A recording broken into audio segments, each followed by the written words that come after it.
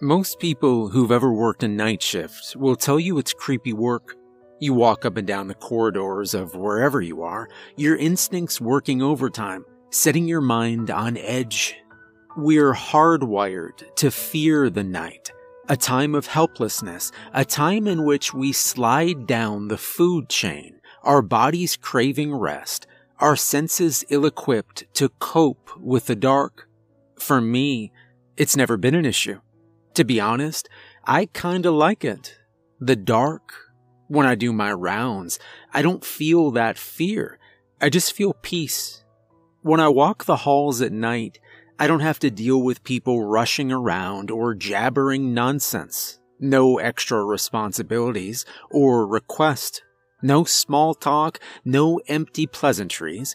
Just the echoing of my own feet on the linoleum bouncing off the walls, the soft sounds of the patients breathing as I pass their rooms. Sure, every now and then, one of them wakes up in a panic. Pretty rare, but it happens now and then. All I gotta do then is call the on-duty nurse and whoever it is takes care of it.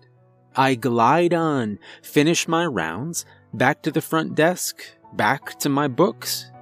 Some of the chattier nurses complain as I pass their station about being stuck on the night shift. They ask me, how can I possibly stand it? Don't I get bored? Don't I get sick of being tired throughout the next day? I tell them it doesn't bother me. I like the quiet. What I don't tell them is that it's the daytime that feels pointless to me. I don't have friends to require daylight to spend time with. I don't have a girlfriend who needs attention. Mom died when I was little. Dad has a new family. Just leaves me. And I don't mind. You don't miss what you've never had. I guess I'm what you might call a loner. I think the nurses pick up on it. They don't often try to speak to me. The nice ones flash me a smile when they see me. The assholes ignore me. All the same to me, to be honest. I always figured they probably wouldn't think much of me if they got to know me anyway. All in all, it's not a bad place to work. Easy money. Not much security required watching over a bunch of old folks on their way out. There's nothing here really worth stealing.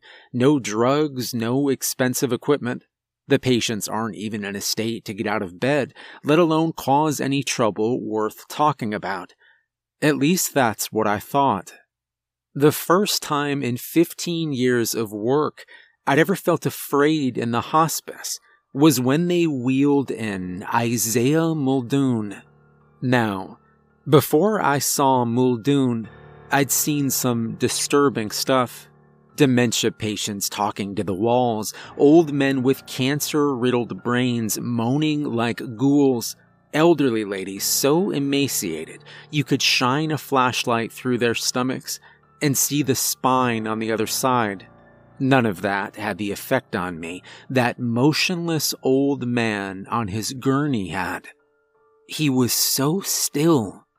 Only way I could tell he was breathing was the machine whirring beside him. But the eyes, wide open, staring out into oblivion in horror, as if they'd seen the end of it all. Pretty rare I saw the patients coming in, and I guess the nurse thought I was the sensitive type. She caught me staring at him, so she leaned over and told me he had locked-in syndrome. I asked her what that was, all the while compelled to stare at the man pinned to the bed. She said he'd been in for a routine operation, and they got the dosage on his meds wrong, poisoned him. His brainstem and the lower part of his brain were severely damaged, the upper part untouched. Essentially, Muldoon was in a waking coma. As she told me this, his eyes began darting around the room like ping-pong balls locked onto mine as they took him past. I tried to avert my gaze, but I couldn't break his glare. It was like he was staring straight into me, to places no one had ever seen. They got him into the bay and drew the curtain. I snapped out of it. Took me a moment to get my thoughts back together. Just imagine that for a moment. One day, you're healthy and happy, living your life as if nothing can ever go wrong. Then someone flips a switch, and you find yourself trapped inside your own body, mind still sharp as it is right now, only you're unable to move, unable to speak, so damaged even your lungs need help to work, but still completely aware of everything going on around you. No hope of ever being free, waiting to die. Despite my fear, I couldn't help feeling for the guy. It's one thing to have your mind eaten away by the confusion of dementia. It's another to watch your body decay around you whilst you feel like you're still together. I asked about Muldoon, his family, friends. The nurses told me his wife had died earlier in the year, no kids. He'd moved to the area recently and didn't even have an emergency contact. Only reason he had enough for the room was his insurance, which was paid for by some organization. Looking back, I guess my first mistake was feeling some kind of kinship with him. He didn't have anyone, just like I didn't have anyone. Plus, with him being in his state, I knew I wouldn't have to make small talk with him or listen to any yammering, so I figured what could it hurt if I went into his room and talked to him when I was passing. It felt kind of strange talking to anyone like that, opening a conversation. I wasn't used to it. At first I spoke about the weather, sports, the news, instantly despising myself each time I felt myself drifting into petty conversation, aborting and cursing myself as I continued my rounds. But every time I passed, he was there waiting, a captive audience, if you will. I started talking to him about the books I was reading. I'm a big Murakami fan, so I told him that. Described the plot of the novel I was reading by the author. Told him what I thought of it, and what I thought was going to happen. I'd keep him up to date each night I passed, and soon got on to more personal topics. I told Muldoon about my family, how my dad was distant, and my mom was dead, how no one really liked me, but that I didn't mind. I told him about my life and my dream to one day write a novel, how I slept alone and ate alone, how I really had no one. All the while during these conversations, Muldoon would fix me with his stare. It was hypnotic. I felt like I was pouring myself into him, a trickle opening into a torrent, until he would release me, and I could go back to my rounds. Those conversations, if you can really call them that, always left me feeling so tired, dazed, like I'd just awoken from a deep sleep partway through. Each time I told myself that was the last time, yet the next night when I was passing that room, I couldn't help but go inside, drain some more of myself away. The night Muldoon spoke was the last night I felt peace. I was doing the mid-shift rounds at about 3 a.m., as usual. I remember how quiet the building was as I walked. Thinking back, I don't even recall my shoes making a sound as they hit the floor. It felt like the forest when everything goes utterly silent, how only in the absence of that sound are you aware it was there at all.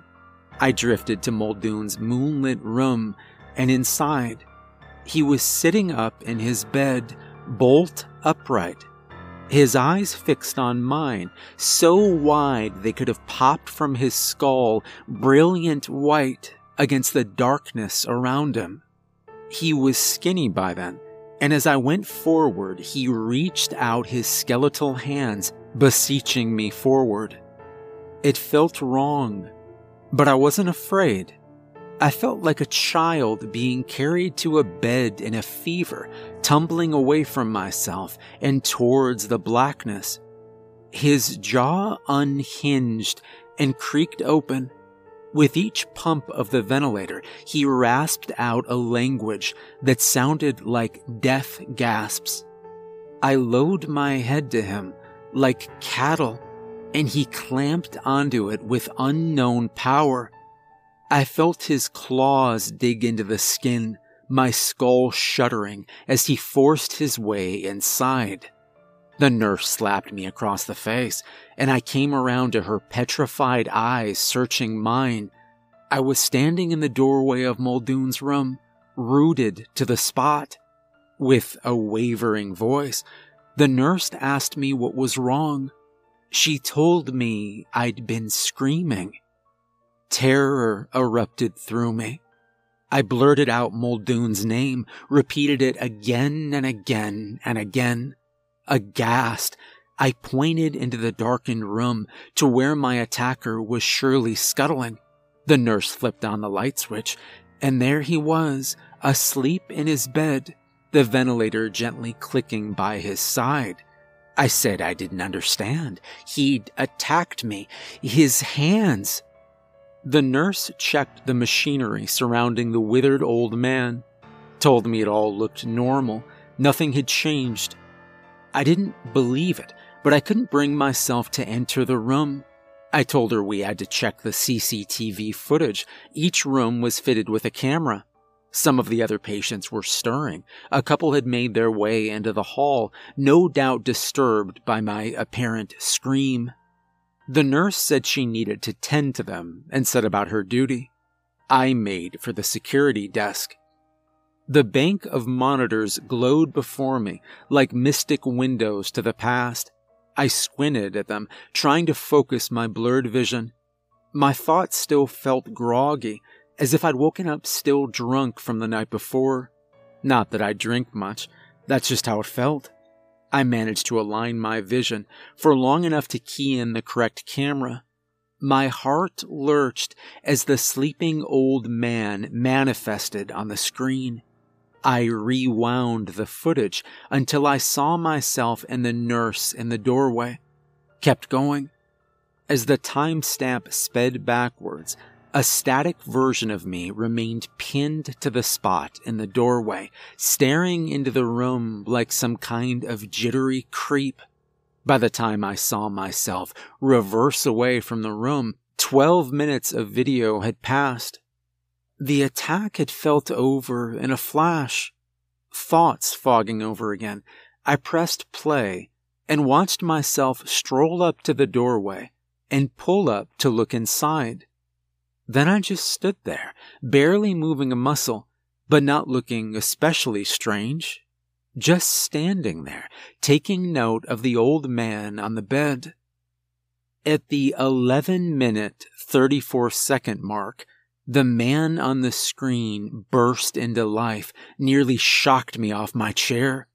He just started screaming, face contorted, unlike I'd ever seen myself before. The nurse came into view, and I paused the tape.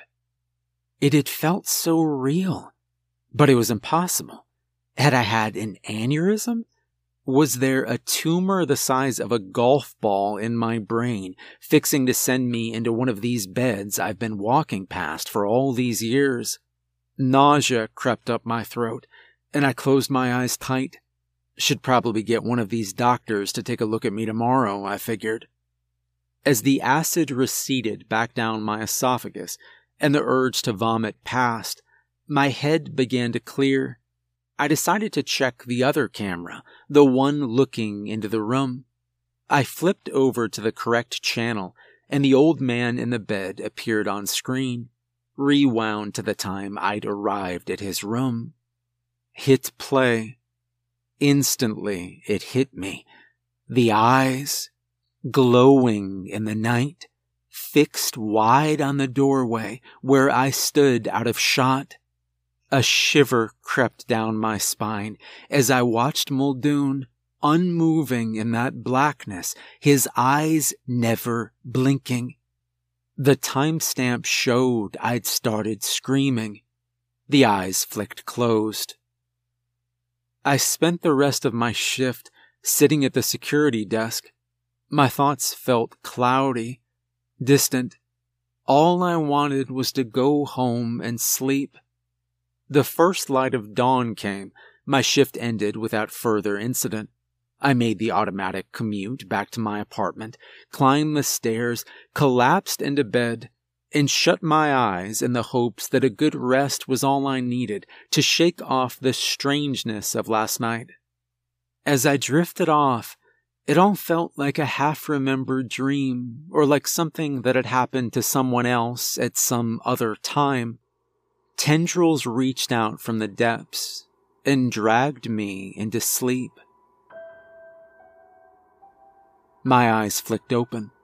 I was laying in a bed which wasn't my own in a strange room. I felt uncomfortable, but somehow numb. I glanced around, trying to get my bearings.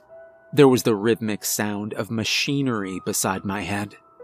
The place was utterly still, gray, thin cobwebs hanging about the place.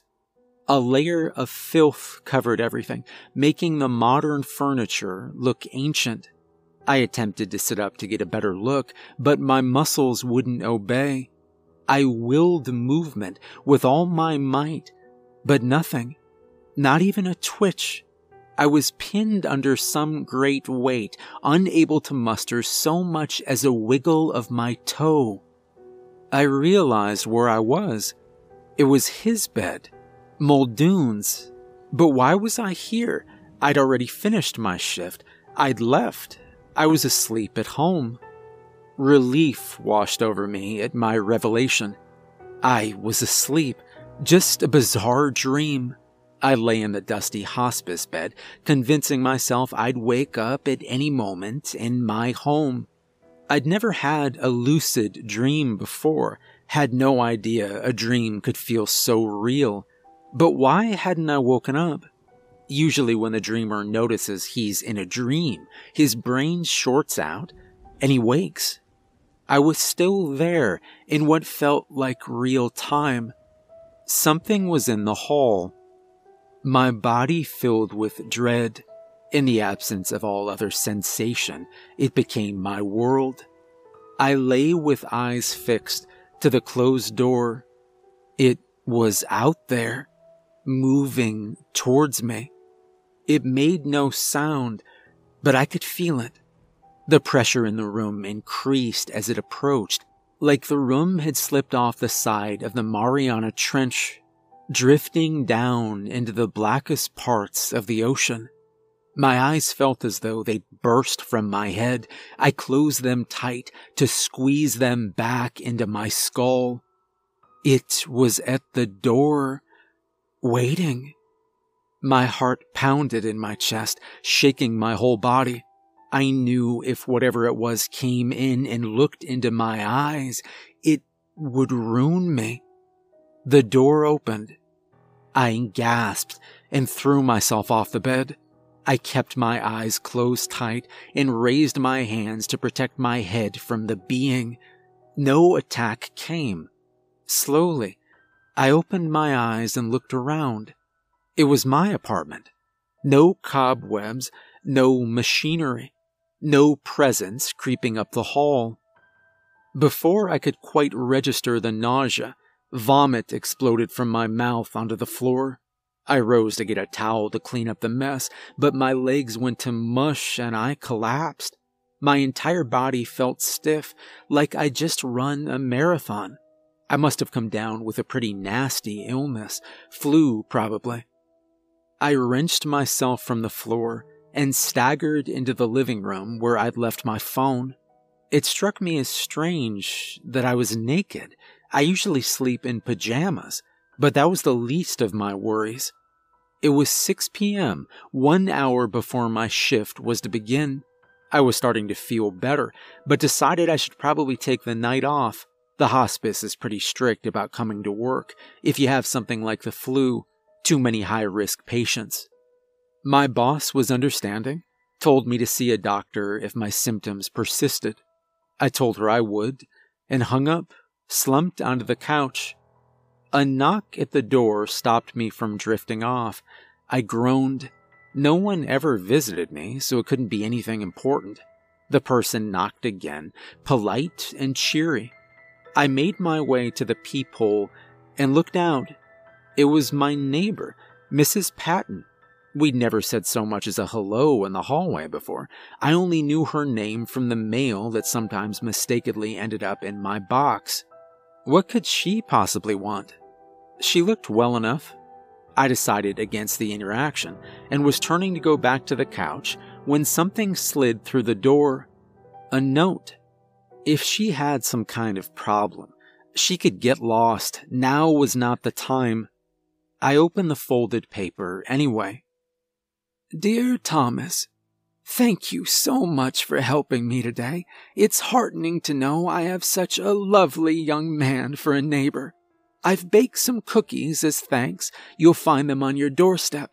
If you ever need anything, you feel free to pop over the hallway and knock on my door. Thanks again, and God bless. Pamela. Great, I thought. Not only is the woman across the hall losing her marbles, but now I'm involved in her delusions. Should steer clear of her as best I can. That kind of crazy has a way of sucking people in. I spent the rest of the day feeling totally worn out. Though, to be honest, it didn't change how I spent the day compared to most of my other days off. I lounged around the apartment, too tired for video games, watching the same series on Netflix I'd already seen countless times before. I tried to force myself to write a little of my latest novel idea, but as usual, I couldn't find the willpower and just went to the fridge instead. Frozen pizza for dinner again. Spaced out, I barely even noticed as my conscience started to drift, lulled off gently by the chatter of fake lovers on the TV. I closed my eyes just for a moment. I batted my eyes open. Must have dozed off. The room was dark around me, but smelled dank, rotten. Gradually, my vision adjusted to the gloom. My heart sank. I was back in the hospice bed, pinned to it by my own body. The room had changed. Black mold covered everything, seething out from behind the furniture and up the walls. Air thick with spores was pumped into my feeble lungs with each click of the machine beside me. I wanted to cough, to clear my throat, but even that was impossible. I tried to wrench myself from the dream, to will myself out of it, but I couldn't. The machine's clicks intensified. My heart pounded with the quickening rhythm. It was coming. The spores in the air whirled around me with each step outside in the hall. I could hear it now. Each step, a thump of some great mass slamming into the ground. The pressure in the room was unbearable, enough to buckle the door in its frame. Its curdling breath billowed through the cracks in the door. I winced my eyes tight, heard the door scream open on its bent hinges. The thing was in the room, willing me to look at it. It was moving closer. I could smell it now, an ancient thing, rotten moss and dirt. I felt it reach out for me. I rolled off the couch and onto the floor screaming. I could feel the filth from the room clinging to my skin. I made a blind dash for the door, but tripped and sprawled onto the carpet. Lay panting. I was home, back in my home. I was Thomas.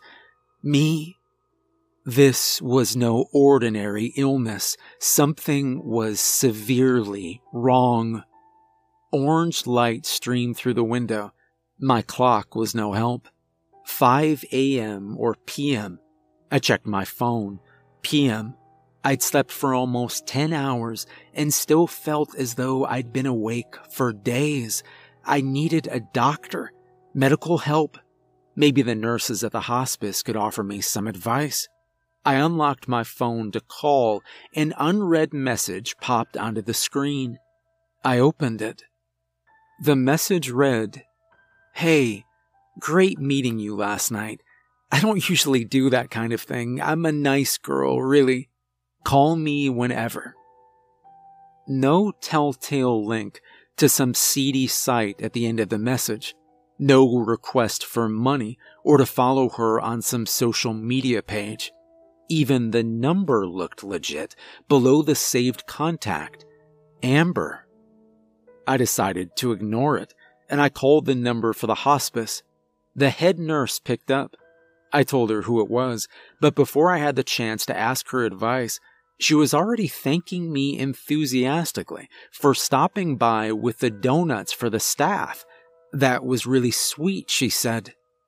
I was dumbfounded. She said she was happy I was feeling so much better. She'd never seen me so perky. She asked how my plans were going for the trip, the one I'd used my favor to book the time off for short notice. I asked her when I'd booked this time off.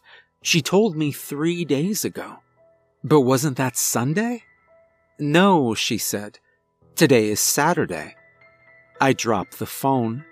That meant 3 days had passed since I'd fallen asleep on the couch.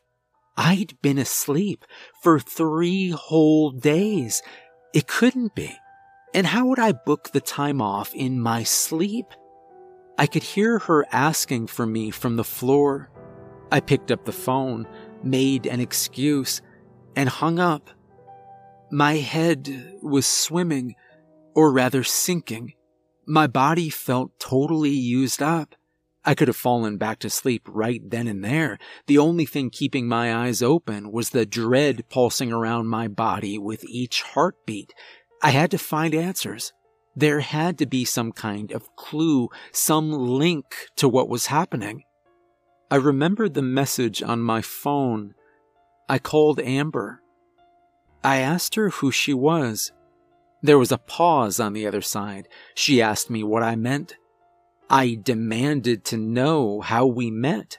Amber told me I was getting weird. I ignored her and demanded again. She called me a creep, said she guessed she'd been wrong about me, and hung up. I never was much good with women. I looked around my apartment. Everything was so tidy. No dirty plates or cutlery. No empty takeaway boxes on the floor. Even my magazines and video games had been neatly put away on the shelf in alphabetical order. What sick bastard had alphabetized my stuff? I checked the trash. Vegetable wrappers from the supermarket, all organic. I dashed to the fridge, stocked with fruit, more organic vegetables, some kind of rice with quinoa written on the side, apricots, meat from a local butcher. Where was my mustard? Where were my pickles, my hot dogs? A white-hot needle shot behind my eye, so painful I nearly collapsed. Worst migraine of my life. Wincing, I checked my phone, checked the history on the browser. I scrolled past a number of charity websites I'd apparently visited over the last 3 days. First time for everything, I suppose. There had to be something I was missing. I checked the files. There was one recording, playme.mp3. I opened it. My blood froze as my own voice rang through the tinny speaker. It was me, and yet not. The same pitch and accent, yet somehow more languid, calm. Hello, Thomas. Don't be startled. I know this all must be very distressing for you. For that, I apologize. It is not my intention to frighten you, but vessels rarely offer as much resistance as you have. You should be proud. I'll admit, you're not a prime candidate, but needs must. My current vessel is damaged beyond repair, and I must transition soon. Unfortunately for you, amongst the staff and the hospice, your existence is least worthy. You've squandered your chance at finding meaning on this earth, and if you look within yourself, you know this will never change. That is not my doing. It is your own. Sadly, This is the state of most vessels, doomed to be used up and shriveled away without finding any purpose at all. A drop in the ocean, as they say. I want to make the world a better place, Thomas. I want to make something of your vessel. Give it to me. Give in. Rest. Make it easy on yourself, as you always have, and know that you'll be loved, adored by all. They will build statues of you and praise your name. Give yourself to me, Thomas. Sleep. At that, a guttural chanting began emanating from the speaker. Instinctively, I hurled the phone into the wall, shattering it into silence. I stood for a moment, exhaustion pulling my eyelids down, adrenaline holding them open. Something was coming up the stairs. That smell, decay and ancient dirt, thudding down the hall. Cobwebs began to form around me. I shook my head and they dissipated, began to gather again. The thudding reached the door, filling the room with the stench. The apartment itself twisting around me. I ran to the sink and splashed my face with water. The reek wafted away and back in with each cold splash. I was fading. In desperation, I went to the toaster, set it, and took a deep breath. I jammed my finger into the glowing filament. The toaster exploded. I flew back and onto the ground, more awake than I'd ever been in my entire life. I lay on the floor, panting, looking around. Everything was normal. The only smell now was burnt hair, fragrant compared to what it had replaced. I had to stay awake just long enough for that bastard to die. I rummaged through my drawers. I found the trucker pills I'd bought when I started the job. They were still in date. I boiled the kettle, washed down twice the recommended dose of the pills with black coffee. It's been 32 hours since I heard myself on the recording.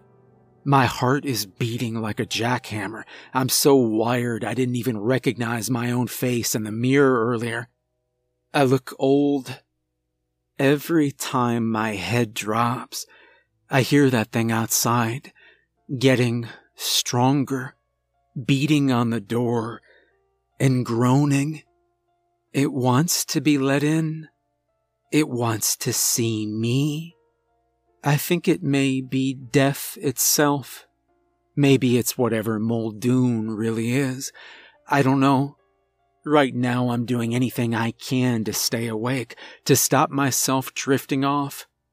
That's why I'm writing this all out.